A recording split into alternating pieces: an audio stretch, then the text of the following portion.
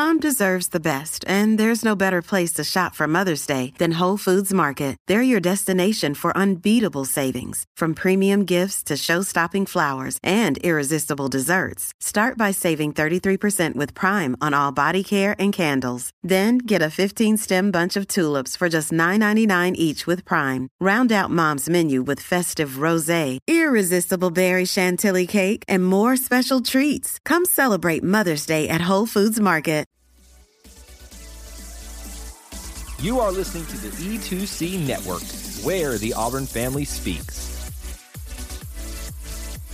We're Eagle Auburn fans, and welcome to Tiger Tracks, your source for Auburn, cross country, and track and field news and discussion.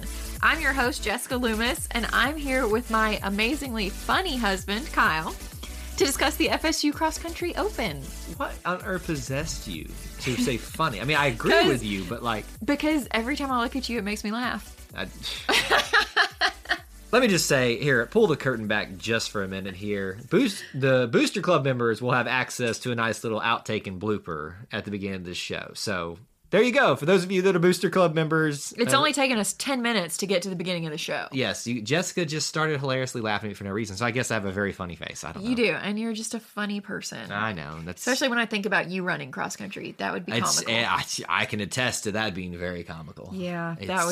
It's rough. It's rough. Yes. So you can be as hurtful and truthful as you want about that. That would be very truthful. So this week, let's talk about it. We are talking about, like I said, the FSU Cross Country Open. Whoop, whoop. So it took place at the Appalachia Regional Park. The men ran an 8K and the women ran a 6K. We've run there a lot, I feel like, in the past couple of years. And this is where the championships, the NCAAs, will be held later this season. Yeah. So it's always a great place to go, get your feet wet, learn the course for the newer runners who haven't run it before.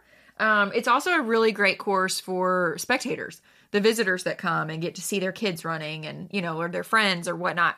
It's one of those courses that personally as a runner, I hated, but it doesn't sound like these athletes hated it. So I am under the mindset of Kyle Loomis, where when I run a course, I want to run it. I want every step of the race to be a different place. So like no loops for cross country. Right. Loops are for track. I get on this soapbox every year. This course has a couple loops. But to each their own. That's just personal preference. It's kind of like I don't like running in sand traps, and that's Kyle's soapbox. Yeah, but so again, just back it up for maybe like people are new to sport, maybe listening for the first time. Traditionally, there's two ways you can run a cross country course, right? Where it can be completely different the whole way, or it can be set up on a loop, right? And on different courses, terrains, whether that be a park, a golf course that we've done that, which I love. Jessica, you hate the loops because it should be a track exclusive thing. And that's exactly it. I hate the loops because we talk about this all the time. Cross country runners have to be really intelligent, and it's a very methodical sport where you're thinking about where you expend energy, how you expend it, how often, how exactly. fast. Look at me learning things. Exactly. You're looking, it's not just let me go out and run like Forrest Gump and be as fast as I can. No, it is logical and methodical. And if you want to get that PR, you've got to know your splits. And if you're running a loop, every other cross-country runner too is doing the same thing already, but it makes it easier for them to pass you or to know the course really well. And you want there to be a small element of surprise. Even when you get there a couple of days early for the meet and you run the course, there's still always a small element of surprise. And so the reason you say that this is great for spectators, because of the loop, that means runners run by several times. So it's not like, you see them one time and then it's done. Right. So that's the problem is like my favorite courses are terrible for spectators. Right. Because you see your loved one run by once and you're like, yay, never mind. I've always wondered that like in marathons and stuff like that. Right. It's like you spent all this time getting to that one spot to see them for 30 seconds, maybe. Yep. But this is, and it makes sense that they would pick it for, something like NCAA championships. Oh yeah, absolutely. Later this season, yeah. Well, and it's a great course. It's got some hills on it. It's not completely flat. Which is weird to think about it being in like the panhandle of Florida. Right. And they're actually being hills. But... well, I mean, there's hills everywhere, just not as much as where we live. That's very true. We are in the mountains, so somewhat. Right. Foothills of the mountains. So the other thing about this meet was it was super humid at that time. Oh, gosh, yeah. So it had just, A, it's Florida, and B, it had just rained. So, thank goodness the athletes got to compete in the morning, but, we heard that it was just a really humid, sticky day. Let me for pick them. your brain as a former athlete in these fields as well. And I know we're going to get to the results here in a second, but I'm just curious. So let's assume you personally had run through these type of conditions. Forget the humidity, because I mean, obviously that makes it tough. On the type of terrain, on the type of courses that you would run as a cross-country athlete, how much more difficult does it make it if it's just the ground is soaked? I mean, are you running through mud a lot, or do they try to avoid that? Or is They it try just... to avoid that as much as possible. Sometimes, obviously, there's courses where you just can't. And Right. you come out with the mud all the way up to your knees, and you're just like slogging through it, which is kind of fun. But It if really you're not trying to get that PR. It kind of feels that what's those events? The mud runs. Well, not even Or the mud runs. Iron Man. Iron Man, or that's what it kind of Yeah. obviously has a kind of, you come running, you look like you're coming through war That's or something it. like that. Well, and sometimes some of these races, even if there's not necessarily mud, but you think like if they've just recently mowed the grass and then it rained, you've got like wet grass covering and that's you. what I'm thinking about too, is it's not even the mud part of it too, but like if you've got just like on a golf course, for instance, I can see a situation where there's like a thin film of water over it and it becomes almost a slip hazard, No, because you're wearing cross-country spikes. Remember? Oh, that's right. See, these are the things You're not in your Walmart tennies. Like, you've got spikes. See, these are the things that someone who is, not as well versed, I am representing the layman. I of this appreciate sport, that. Hey, and we I'm forget still a these layman things. too. So that's a great thing to remember here. And you have to also remember, these athletes are running so fast that it really, a little wet ground, it's not going to slow them down. It's not going to slow down their time. Now, if they're running through mud, clearly that's going to affect their times. But Anything would affect me, so they're still awesome. Same. So let's start talking about some results. How the Auburn Tigers did. Yes. Do you want to hit us with some men's results? Let's do that. So obviously, as we prefaced at the first meet, you could expect more teams, probably stiffer competition, and that's about what happened here. So there are 26 teams total that competed for the men. Auburn finished 10th overall as a team with a score of 271 points. Remember, lower points means you do better. It's like golf, right? Right. Good Which job. is still, we had this conversation last stream. This throws me off every single time. I know. It's but weird. I was really proud to see that the men came in 10th. That was It Coach, is. That was Coach Kent's goal for this week, was top 10 for the men. So, hey, met the goal. I love it. And think about that. When you step onto a bigger stage like this after the meet where you did win, or it was the men who got first place and the women got second last time, and you stay in the top 10. You're in the top, more than the top half. I'd say was this close to the top third. Yeah, getting close. 26 teams. I'm doing quick math in my head there. Proud of you. 254 men competed in this race. Yeah, that's so it's a lot of people. Jeez, that's a lot of people. It's a lot of people at the start line, and just a lot of people on those back trails. And I know it's not the same for every team, but that's roughly, if you do math and assume things, it's 10 people for roughly 10 people. Great job. Look at me doing math using my Auburn degree. All right, let's talk about how individually these guys finished up for us. Remember, the top 5 actually score points towards those 271 points. We'll start off with Ryan Kinane, who finished first overall for us in terms of individuals, but he finished 37th overall with a time of 24 minutes, 56.5 seconds. So this is a PR for him by 22 seconds. So Jessica, roughly 22. So can you set, how big of a difference is that? That's a huge PR for him. Now, his PR was set last year. I believe it was at SEC Championship. So it's been a solid amount of time for him to train for this new PR. Yeah. So he's really taken a step forward this year. Huge. Yeah. I mean, to be sub 25 minutes in the 8K is pretty significant. So really excited to see what he's going to do the rest of the season. Hey Auburn fans, I want to take a quick timeout from this episode to bring your attention to something very special.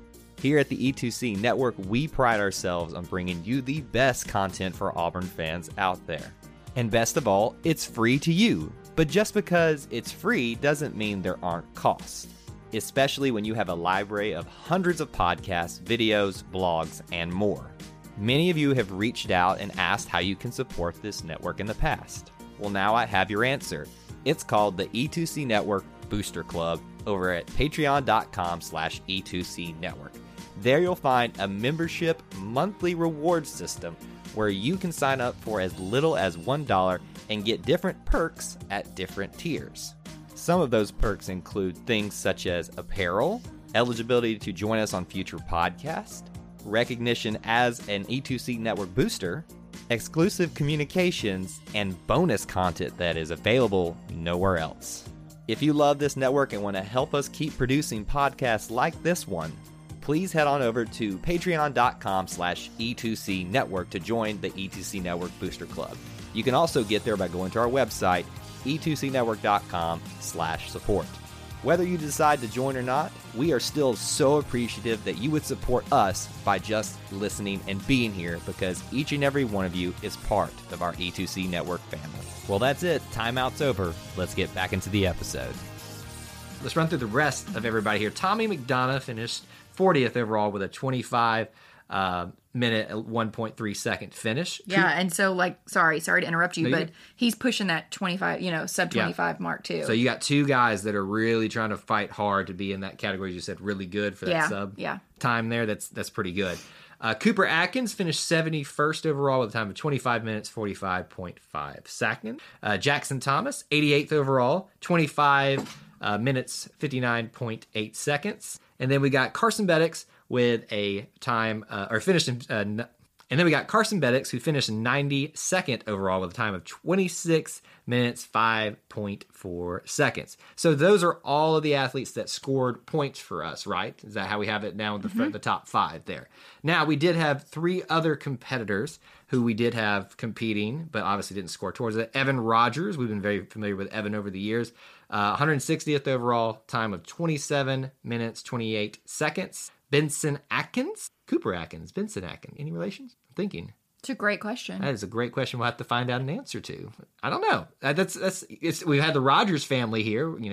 We'll figure that one out. Benson Atkins, 171st overall, 27 minutes 52.9 seconds, and then finally Mark Foster, 199th overall, with a time of 28 minutes, 33.2 seconds. So everyone finished in the top 100. Top 200. Top 200, excuse me. Which I know that doesn't sound like a big thing, but there's still 55 more athletes, more runners that didn't finish better than an Auburn Tiger. Yeah, exactly. So overall, personally, the men, I'm pretty happy with it, to be honest with you. And I'm not saying that this is the best that we can do, but when you go from winning less competition, in our opinion, in the first meet, and you stay in the top 10 and bigger groups, more athletes, stiffer competition, I'm happy with it. Absolutely. So moving on to the women. So the women's race was actually bigger, 290. If that wasn't enough, the women. Right. 290 ladies on that start line and the finish. So they finished 11th overall out of 29 teams versus the men's 26. So 3 more teams than the men. And they had an overall total of 317 points. So starting out, the women for scoring was Samantha Rogers in first place for Auburn and 58th place overall with a time of 22 minutes 46.4 seconds for that 6K. Then we had Sarah Pacer finishing 69th in 22:54.8 seconds. Then Presley Weems in 73rd in 22 minutes 58 seconds flat. Then we had Haley Porterfield finishing at 84th in 23 minutes 14.4 seconds. And the last of the scoring Tigers for Auburn was Hannah Thuss in 104th place in 23 minutes 29.8 seconds. And then the last, sorry, were you going to say something? Well, I was just saying that, I think it's interesting, those top 3 for us right there. They're what I would consider, again, someone who is not as familiar with the sport and is learning. 22 minutes, you got Samantha at 22:46, you've got Sarah at 22:54, and then even closer, Presley Weems right behind her at 22:58. We always talked about, like you even talked about in races before, like groupings. Yeah. Like having someone to follow, to run with almost, and that seems like a good group there. It was. And so Coach Kent actually talked about it this week, and he talked a lot about, like, for the men, Ryan and Tommy, and how they kind of pack ran together. And I know the first of the men's race, a lot of the guys ran together just to try to, the more you can stay together, the better your overall team score is going to be, as you can, scoot up and block some people and, keep your score as tight as possible. So it really looks like the women have done that as well. Even like with Presley and Haley, 73rd to 84th place. That's not that significant when you've got 29 teams overall to Right. compete with. If it was a small meet, yes, that would be more significant. But I think that's really great. And then our last runner for Auburn was Louisa McPherson, who we're really familiar with as well. She finished in 123rd place in 23 minutes, 50.4 seconds. Some other things that I noticed here I'd like to point out is, lowest finisher, even though it wasn't a scoring one, was 123 out of those, was it 290? Yeah. Way more than the men. Yeah. And still all of them finished way higher than the men, but yet we scored lower. I know there's more competition. Yep. 3 more teams, do some rough math for me, almost 40 extra athletes, but you also have to look. Ryan finished in 37th. and that's fair. And Samantha finished in 58. So that's why I was bringing that 21 up. point difference just off the bat. But the other thing to look at is look at the women and look how close their times are. From 58th place to 123rd place is only 1 minute and 4 seconds. Yeah. Literally. So they were so close. I mean, out of a 6K, that's still really close. I think that's a great start for the ladies for this season. Really looking forward to seeing them improve. I think the men have really set the bar high.